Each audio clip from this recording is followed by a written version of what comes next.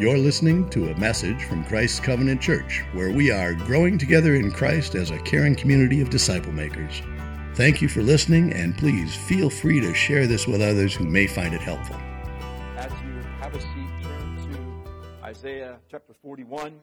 If you use your app on your phone, turn to that app to Isaiah 41. While you're turning there, let me just say it's so good to be with you. Mark, thank you for accepting my invitation to come.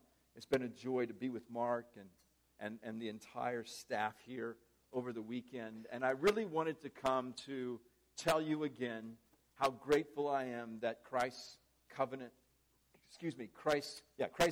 Church is a part of Sovereign Grace Churches, a part of our denomination. And you as a local church are strengthening the partnership that we share together, which is a gospel partnership. Let me give you a couple of examples. First of all, your presence here in Monona Lake and Warsaw in this region of Indiana. I'm a native Hoosier, grew up in Marion. My wife grew up in Greentown, Indiana. We're so glad that there's a Sovereign Grace Church in the state of Indiana, but your gospel presence here strengthens us as a denomination. Your faithfulness to proclaim the gospel from this pulpit, to apply the gospel to your lives, and then to do what you're doing this summer, Wednesdays in the park, to reach out with the gospel.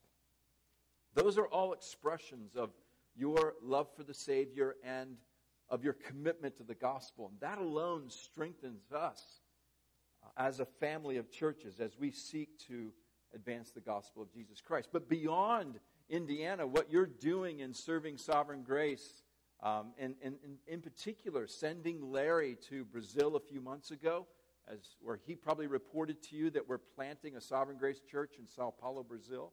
You can pray for that. Larry made a huge contribution to that church plant a few months ago. And then recently he traveled to Italy, where we've got, I think, 2 or 3 churches that are interested in becoming a part of our denomination. And Larry went and cared for them and served them. Those are just expressions of how your church is strengthening our denomination. So thank you, thank you, thank you for being a part of Sovereign Grace. That's why I wanted to come. I could go home now, Mark, actually, but we should probably look at Isaiah 41. In these first 20 verses here in this chapter, we encounter some of the most fear-conquering, hope-giving, faith-building truth that you'll find in all of Scripture. And to those that I prayed for a moment ago, to those that are here this morning that are fearful and are anxious and weary and maybe even hopeless, these divinely inspired words will not only be used to comfort you, they will be used, I believe, to embolden you. The title of my message is Fear Not, and this is essentially what we see in these 20 verses. God's activity and presence emboldens the fearful. Isaiah chapter 41, we're going to read the first 20 verses. Listen to me in silence, O coastlands. Let the peoples renew their strength. Let them approach, and let them speak. Let us draw near for judgment.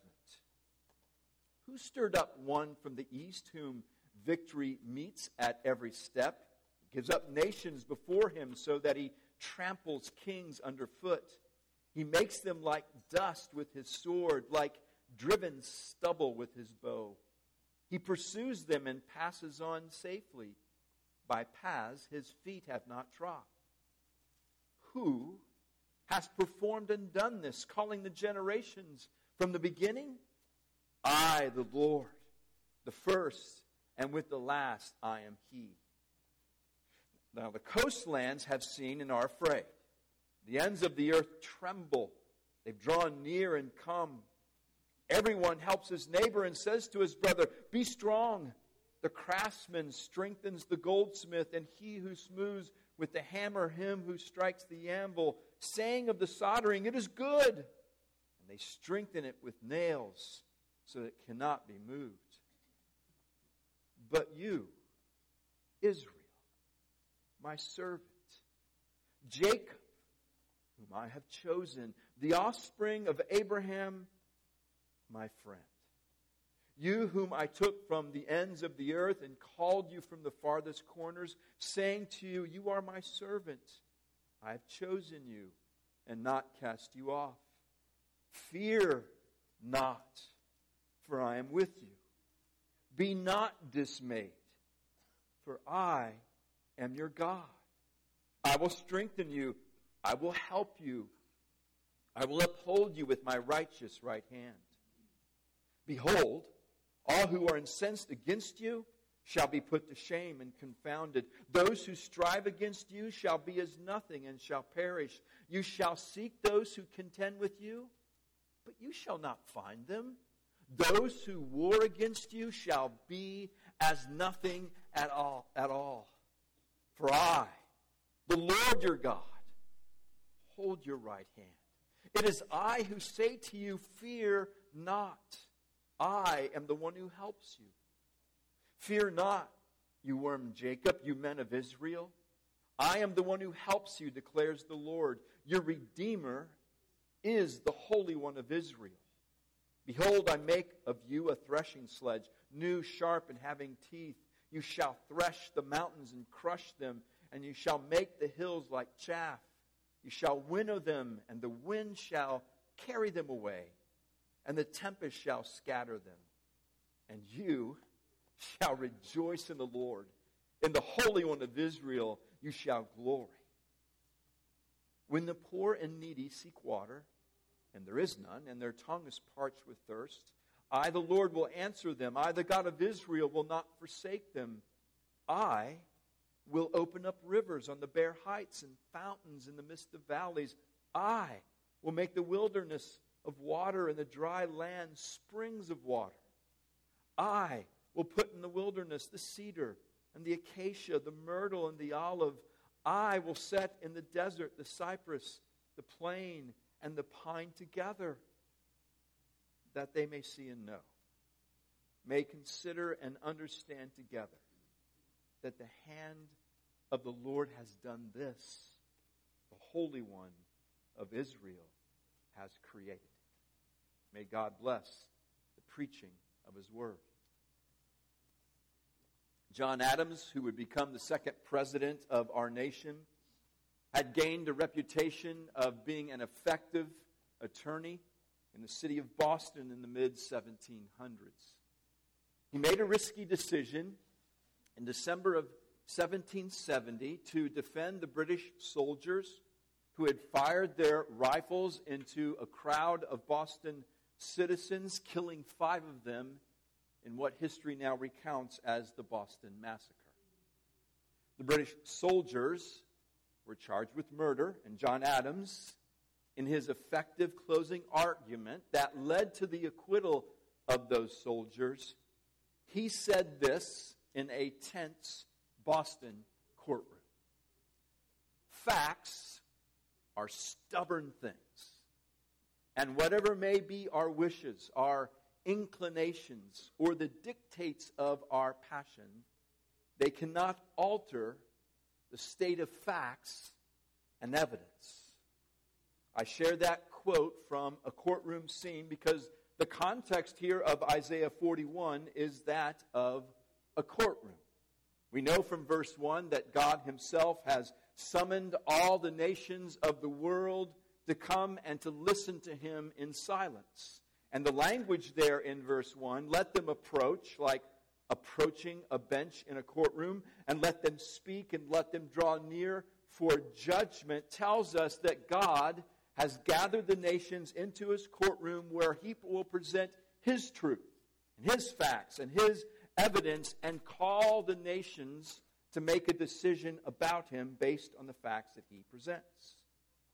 And the reason that God is presenting His facts in this courtroom is found there in verse 1. The reason He has gathered the nations together is for this reason: let the peoples renew their strength.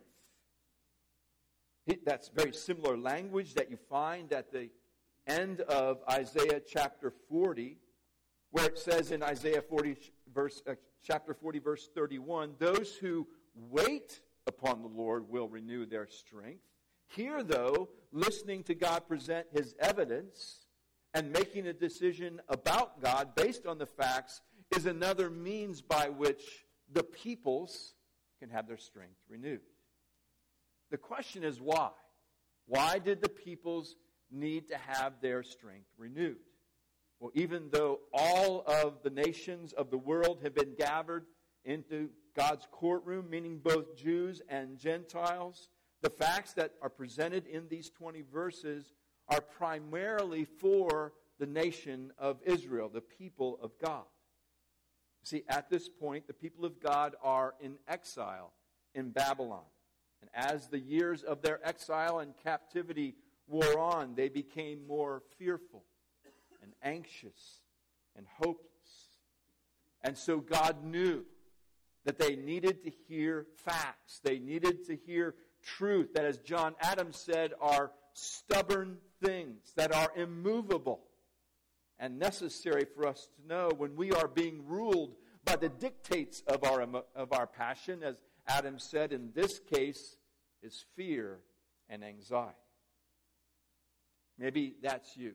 You arrive here this morning and you're saying, I am one of those who needs to have my strength renewed. Because the troubling situation that you're facing at work, or in your marriage, or in your extended family, or maybe even the uncertainty about your future has created fear and anxiety and maybe a sense of hopelessness in your life. And so if that's you, God is inviting you into His courtroom today. He's inviting all of us into His courtroom to hear His evidence in these 20 verses and make a decision about Him and how He works in your life.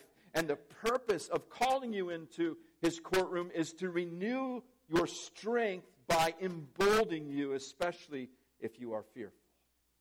And by the way, the evidence that we will hear in God's courtroom is such God-centered and God-saturated truth, because in these 20 verses, you'll note that the personal pronoun I is used 20 different times, where God is referring to Himself. The phrases like, I am, I the Lord, I who, I the God of Israel, is used approximately 8 times, referring to God's presence in our lives. And then phrases like, I took, I will, I make, is used 10 times, referring to God's activity in our lives. See, this God-saturated text is intended to renew our strength by presenting these stubborn facts about God and that reveal His activity and presence in our lives in a way that can embolden those that are fearful. So, in this courtroom, we find 4 fear-conquering truths. Here's the first one. First fear-conquering truth we see in this passage, God's sovereign activity. God's sovereign activity. God begins presenting His evidence by asking all the nations that are gathered there a question in verse 2. Did you see the question? Who stirred up one from the east, whom victory meets at every step? Now, even though he's not specifically identified, we know historically that the one God stirs up from the east is Cyrus, who is the emperor of Persia. The text also gives us clues that this is in fact Cyrus, who is known as one who made a complete destruction of his enemies. And so that's why he's described there in verse 2 as one who tramples kings underfoot and makes them like dust.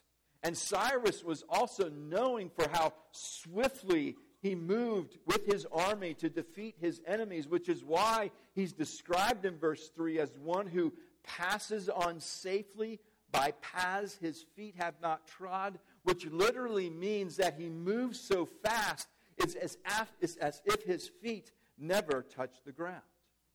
See, the answer to God's question is very important and significant because Isaiah is writing to the people of God. He's writing to the Jews who were in exile in Babylon in the 6th century BC. And as the decades wore on, the exiles became more fearful and hopeless and discouraged. However, this is what we know. Historically, we know that Cyrus will ride swiftly from the east and he will triumphantly conquer Babylon with his Persian army in 539 BC. When he does that, Cyrus liberates all of the people that are in captivity, including the Jews, and he allows them to return home back to Israel. In other words, this is what's happening here in this text. God announces, decades before it would happen, that he would stir up one from the east who would come and defeat Babylon, and he would set his exiled people free. Now, note in those 20 verses, Cyrus's name is not even mentioned, is it? In fact, if you study Isaiah, Cyrus's his name is not mentioned until chapter 44, verse 28. Because Isaiah wants the people to know, he wants them to understand that this work that will be done in their lives is not man's doing, but this is God's activity through God's presence, and therefore this is God's doing. Now, at this point, I want you to be convinced that it is God's sovereign activity that can embolden you when you're fearful through his sovereign activity in your life. And so he does that through one other question that's asked in this courtroom in verse 4. Who has performed and done this, calling the generations from the beginning? I, the Lord, the first, and with the last, I am he. See, it is God who sovereignly rules the world, and he's saying, I activate who I want to activate, when I want them to act on my behalf to accomplish my good purposes and plans, including my plan to set free those who are in captivity and fearful and allow them to return home. You see, in these first 4 verses, we see that God's sovereign activity, it does embolden the fearful. See, God's sovereign activity is a stubborn truth in my life and in your life that tells us this, that the things that you're going through in your life right now, maybe some of you that are in those storms that we sang about earlier, the things that are going on in your life that may be causing fear and anxiety, those things are not random at all, but they're being brought about a God who is sovereign over all. And he's going to use those things for his good purposes and plans in your life. One of the things I do as a pastor back at my church, Covenant Fellowship Church, is I lead a faith and work group Bible and book study early on Friday mornings for people in my church who are involved in any vocation. It's wonderful. Its purpose is to equip Christians for all of the issues that you face in whatever vocation or workplace that you're in. And the week that I was preparing this sermon, one of the men in this Bible and book study by the name of John, he sent me an email and he said this. He said, I prayed for your sermon prep this morning, Mark. I prayed that God would help you to remember that folks like me need encouragement in the things that he has called us to do vocationally and to walk through in a 9-to-5 world that often seems intent on destruction. That God would protect us from fear and strengthen, help, and support us in the trials that a good God brings our way. John gets it, doesn't he? He knows that the trials that he is currently facing at work, and he is, he knows those trials are not random, but are sent by a good God. And it's that truth of God's sovereign activity in John's life that will renew his strength. And so he returns to the workplace tomorrow morning with hope and faith that God is with him. However, if you're still uncertain that God's sovereign activity can conquer your fear, I want to point out one other thing in here in verse 4 that I think will conquer your fear, and it's a way that God reveals himself to us. Look again at verse 4. Who has performed and done this, calling the generations from the beginning? Now note the answer. I, the Lord. Described this way, the first, and with the last, I am He. This is one verse of many in our Bibles that reveals the self-existence of God, meaning that He has no beginning and He has no end because He always has and always will exist. This theological truth, though, has very practical implications for our lives. Let me just give you one. Here's the implication. God's self-existence means that God is not dependent upon anyone or anything. Michael Horton says it this way: precisely because God is not dependent on anyone or anything He has created, we are assured that nothing will keep Him from fulfilling His promises and being there for us. So, when you are facing trials in your workplace that are being caused by a difficult boss or coworker, you can be assured that those people will not keep God from fulfilling His promises and what He wants to accomplish in your life. Even when you are suffering unjustly, or those that are opposing you, maybe in your workplace, are using unrighteous or even evil means, you can be assured that your self-existent God will not be stopped. Rather, your God will actually fight for you. That's what it means. Again, Michael Horton. Evil powers never have the last word. You need to hear that again, right? Evil powers never have the last word. God remains qualitatively distinct from creation, and this is good news for those to whom the future seems destined to be controlled by oppressors. See, the people of Israel here in Isaiah 41 thought their future was destined to be controlled by the Babylonian oppressors, and yet God, distinct from creation, acted to stir up Cyrus, who quickly and swiftly and decisively conquered Babylon and set God's people free. See, that same God is your God, and He will act in any unjust or unsafe or even unrighteous or oppressive situation that you find yourself in. See, do you see how God's presence and sovereign activity can embolden the fearful? Now, did you note here how the nations respond to the truth that they're hearing in God's courtroom? You see that in verses 5 through 7. Look at those again. The coastlands have seen and are actually afraid. The ends of the earth tremble. They have drawn near and come. Everyone helps his neighbor and says to his brother, "Be strong." The craftsman strengthens the goldsmith, and he who smooths them, the hammer, who strikes the anvil, saying of the soldering, "It is good." And they strengthen it with nails, so that it cannot be moved. They hear what God is about to do in stirring up Cyrus, and they are afraid. They deal with their fear by not running to the self-existent God who can alleviate their fear, but they rather turn from that God and run to false gods whose very existence, as we can see from the verses, depends upon the work of human hands. And then they foolishly seek to reassure themselves that their man-made idols are good and strong and they will protect them from the Persian army. The irony here is unmistakable, isn't it? In fear, they turn to the gods who can't relieve their fear, and they turn away from the God who says to them, "Fear not." It's illogical, isn't it?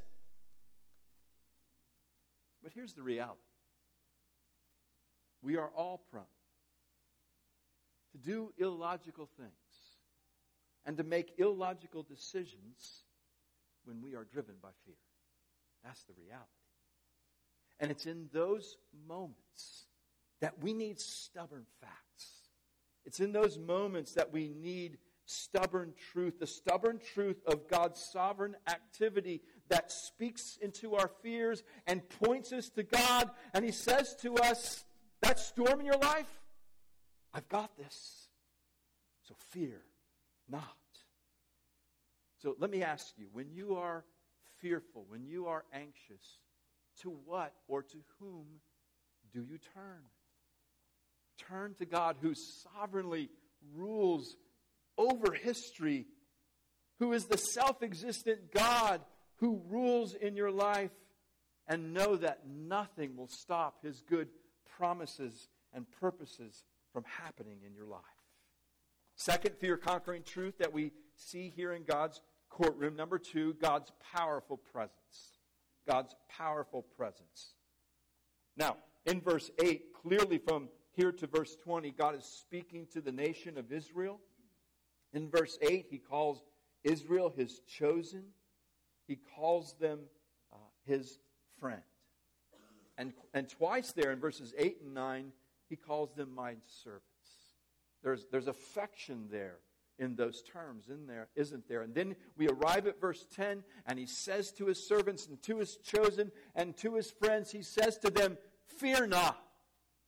For, here's why, I am with you. See, God's presence emboldens the fearful because we know this. We are convinced of this, that God is with us.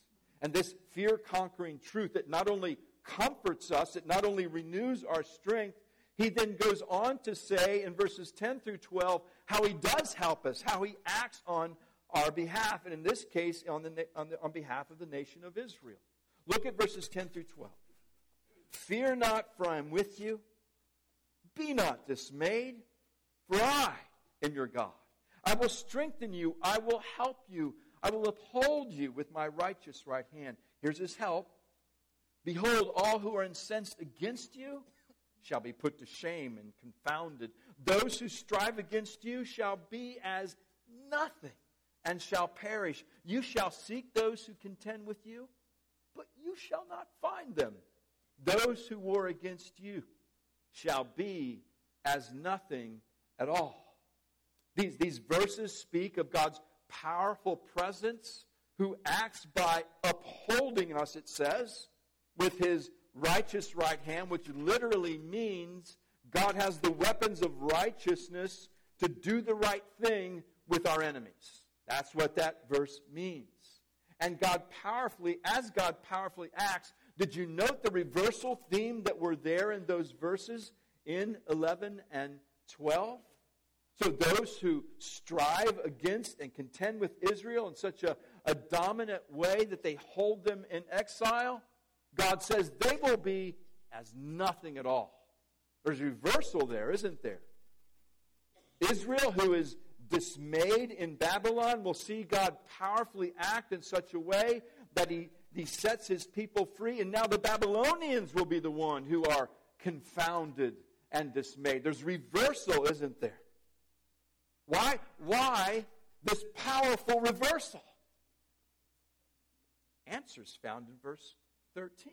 Why? For I, the Lord, your God, I hold your right hand.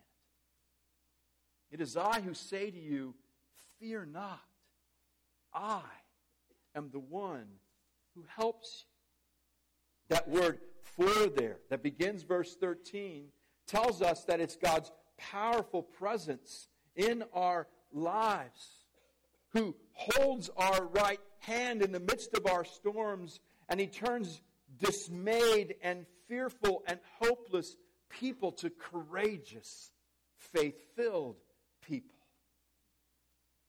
See, these verses are good for us because they remind us that we can have a tendency in the midst of difficulty to make our enemies bigger than they are. But when you live with an awareness of God's presence in your life, when you live with an awareness that He holds your right hand and He will deliver you from your enemies, what happens is that your perspective, your worldview changes so that your enemies shrink down to their right proportionality. Last October, I had the joy of leading the Sovereign Grace Pastors Conference, and we had 3 pastors who traveled from the nation of India. 2 of them brought their wives, and I was I really had the privilege of having just a long 2.5-hour lunch with them during the conference. Each of these pastors are in a region, the state of Andhra Pradesh, which is in the southeast part of India. And all of them do face at times persecution from Hindu extremists. They told stories that humbled me. If you heard their stories, I believe you would be humbled as well in terms of the persecution they can face, the difficulties they can face at times in advancing the gospel of Jesus Christ. One of those pastors, his name is Siraj, and he told a story I hope I never forget. He said that he was in his city, and he was on the public square, sort of the center part of the city, and he was out boldly proclaiming the gospel of Jesus Christ. He was sharing the gospel. He was calling people to repent and to have faith in Christ. And he finished up his work there, and he began to walk home, and he walked down this desolate street. And suddenly he heard some noise behind him, and he looked back, and there was this crowd of men running after him. And they caught him, and they threw him down on the ground, and they just began to beat him mercilessly, just because he was a pastor sharing the gospel of Jesus Christ. And Siraj said, in that moment, I was all alone. In that moment, Mark, I just cried out to God. God, may you send your help. May you send your presence. May you deliver me from these enemies and from this trouble. And he said, Mark, you're never going to believe this. But seemingly out of nowhere, this other group of men, they show up. They pull these other men off of me. They run them off. And I was able to continue on. He said, Mark, I've had experiences like that multiple times. And because of God's help and because of God's deliverance and because of God's activity, he said, I'm not fearful to share the gospel here. Oh yeah, I may be persecuted but yet I am not fearful because I know my God is with me. See, I tell you that story because Siraj's God is your God. And therefore, any difficulty that you find in your life, any storm that you are going through, I want you to see from this text that God is there for you and that He holds you by His right hand, and He has weapons of righteousness in His right hand that He will use to defeat your enemies. You see, when you view God that way, whatever you're facing, whatever enemies they are, they shrink down to their right proportionality. So in light of what is revealed here in Isaiah 41, in light of God's powerful presence in your life, I must ask you, are you seeing your enemies with their right proportionality? Now there's one other fear-conquering picture that are in these verses that I want you to get a glimpse of. And it's found in verses 10 and verse 13. In verse 10, God says this, I will uphold you with my righteous right hand.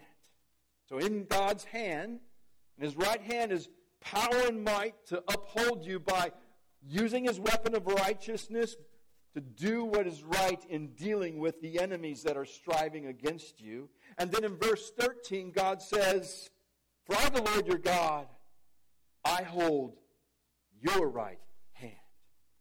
See, these two verses, they present this powerful picture of God who holds His powerful weapons of righteousness in His right hand, and in His left hand, He holds your hand, your right hand. And in light of the gospel, if you are here this morning and you're a Christian, He holds your hand as a son and as a daughter that He dearly loves. And so with omnipotent, fatherly instinct, your God, He fights for you. See, God's activity and powerful presence, His powerful, loving presence, it emboldens the fearful. Third fear-conquering truth. Number 3, God's transforming help. God's transforming help. Now, note how God addresses His people here in verse 14. He says, fear not, you worm. Wait a minute. Wait. I thought we were friends. You remember that, God, in verse 9? I thought we were friends. I thought we were the chosen. Why worm? Fear not, you worm Jacob, you men of Israel. I am the one who helps you, declares the Lord. Your Redeemer is the Holy One of Israel. God calls them worms, not to belittle them, but to make them aware of their weaknesses and their limitations, and by so doing, awaken their need for their Redeemer, the Holy One of Israel. And that language, your Redeemer, the Holy One of Israel, for the original audience who read this prophecy, it would have conjured up memories for the Jews that were in Babylonian captivity. They would have remembered how God delivered his people out of Egypt in Exodus. They would have remembered how he delivered them from their enemies at the Red Sea. See, in their time of captivity and exile, God is saying to his people, I'm not only your past Redeemer, I am your present Redeemer as well, so fear not.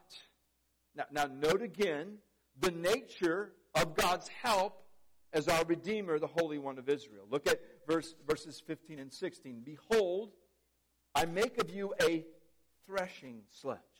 So he's making worms, right? A threshing sledge. New, sharp, and having teeth. You shall thresh the mountains and crush them, and you shall make the hills like chaff.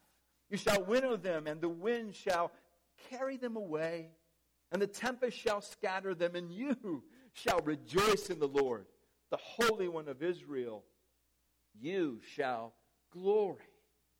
What this text is saying is God transforms his weak people, which is why he calls them worms, and makes them this powerful threshing sledge that is able to thresh mountains and crush hills and winnow them away in a strong wind. All of that is imagery found in this text intended to convey this truth, that whatever obstacles face God's people, whether enemies or false accusations or oppressors, or even our biggest enemy, our own sin, those obstacles will be swept away because God's help transforms the weak and makes them strong.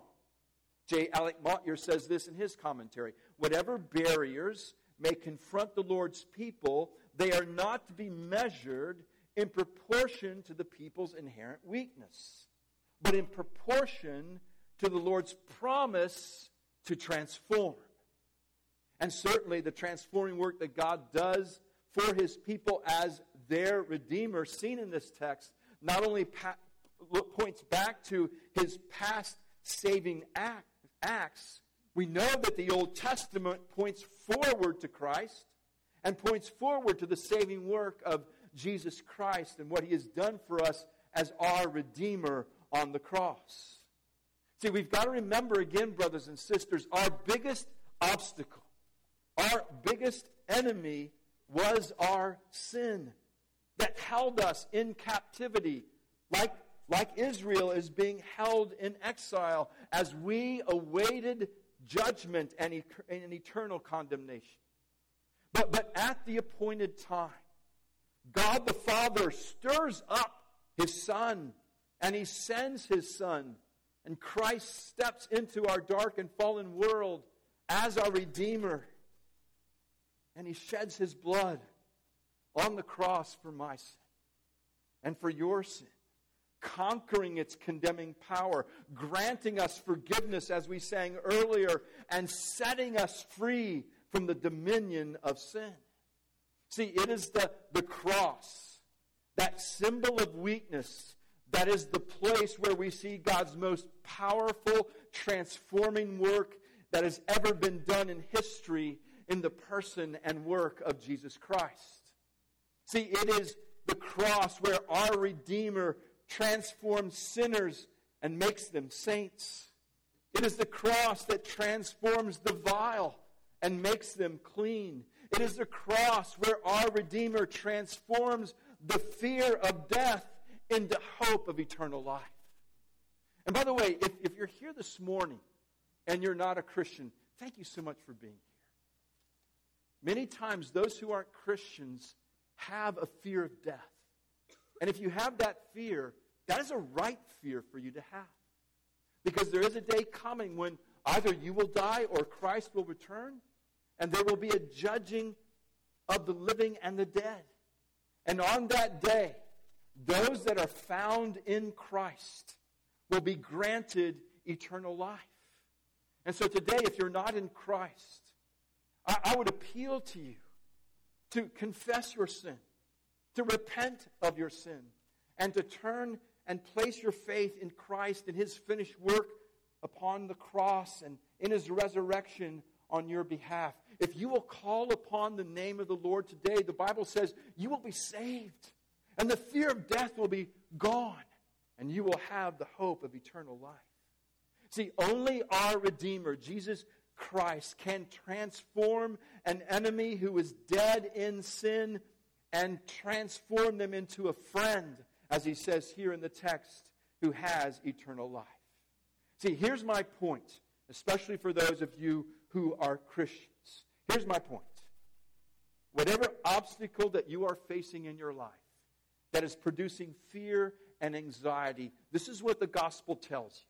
The gospel tells you that you have hope, because if God removed your biggest obstacle, He certainly has the power to remove the obstacles and the challenges you are facing at His sovereignly appointed time.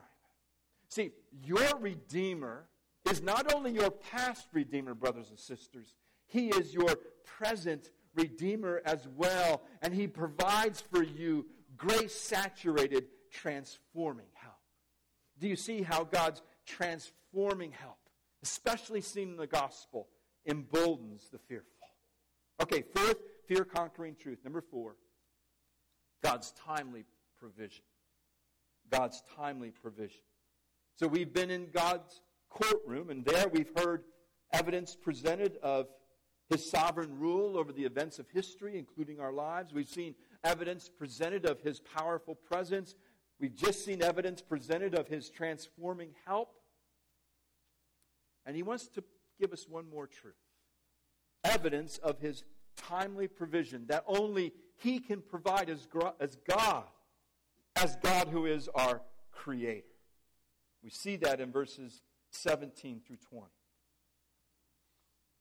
When the poor and needy seek water, and there is none, and their tongue is parched with thirst, I, the Lord, will answer them. I, the God of Israel, will not forsake them. I will open up rivers on the bare heights and fountains in the midst of valleys. I will make the wilderness a pool of water and the dry land springs of water. I will put in the wilderness the cedar and the acacia, the myrtle and the olive. I will set in the desert the cypress and the plane and the pine together, that they may see and know, may consider and understand together that the hand of the Lord has done this. The Holy One of Israel has created it. You see the imagery in the text there. It tells us that in the wilderness, in the desert, which, by the way, the nation of Israel most likely passed through when they were exiled out of Babylon, as they passed through the desert and through the wilderness, where there is no easy access to water, and there are no trees to provide shade, it's there that the Lord provides pools of water to quench our thirst. And if you note, 7 different kinds of trees where we can stop and rest in the shade. The point of those verses is that only God can truly refresh the poor and needy who are fearful and anxious by providing in ways that only He can provide. Keep in view, keep remembering the purpose of this courtroom scene. We see it in verse 1. The purpose is so that the peoples can renew their strength. Contextually then, God is speaking to His exiled people in Babylon, and as exile ran on for decades, they were fearful. They were anxious. They were hopeless. And as a result, they were weary. They were exhausted. They wanted to give up. Maybe you can relate to that. Maybe you're going through a prolonged trial right now, or you've been through a prolonged trial at some point in your life. There's nothing like trials, especially prolonged trials, that can tap you. They bring anxiety and fear. Quite frankly, we all get physically and emotionally and mentally exhausted. Maybe some of you are here and you'd say, boy, my soul, it feels like this wilderness and desert described here in these verses. We all get in that place at times, let's be honest. If that's you, your soul is dry. Don't miss what you're to do with your exhaustion and your dry soul. It says there in verse 17, when the poor and needy seek water, I, the Lord, will answer them. That language is similar to what Jesus says in the New Testament to those who are spiritually dry. In John chapter 7, verses 37 and 38, if anyone thirsts, let him come to me and drink. Whoever believes in me, as the Scripture has said, out of the heart will flow rivers of living water. Today, if your soul is tired and exhausted, if it feels like a desert, seek Jesus. Draw near to Jesus. He will refresh you with His living water. To the tired and to the exhausted, Jesus says in Matthew chapter 11, verse 28, come to me, all who labor and are heavy laden, and I, Jesus, will give you rest. Today, if you're burdened, if you're weary, if you're fearful, if you're hopeless, seek Jesus. Draw near to Jesus. Come to Jesus, and He will give you rest. Do you know why we're to do this as Christians when we are in need? Verse 20 answers the question, that they may see and know, may consider and understand together that the hand of the Lord has done this. The Holy One of Israel has created it. See, as Christians, we're not to be these perfect specimens who are never fearful. Because, brothers and sisters, there's times when I am, and there's times when you are. We're not to be people who walk through this fallen world pretending that we aren't hopeless and exhausted at times, because if we were all honest, we all would say there are times we are. What are we to be then?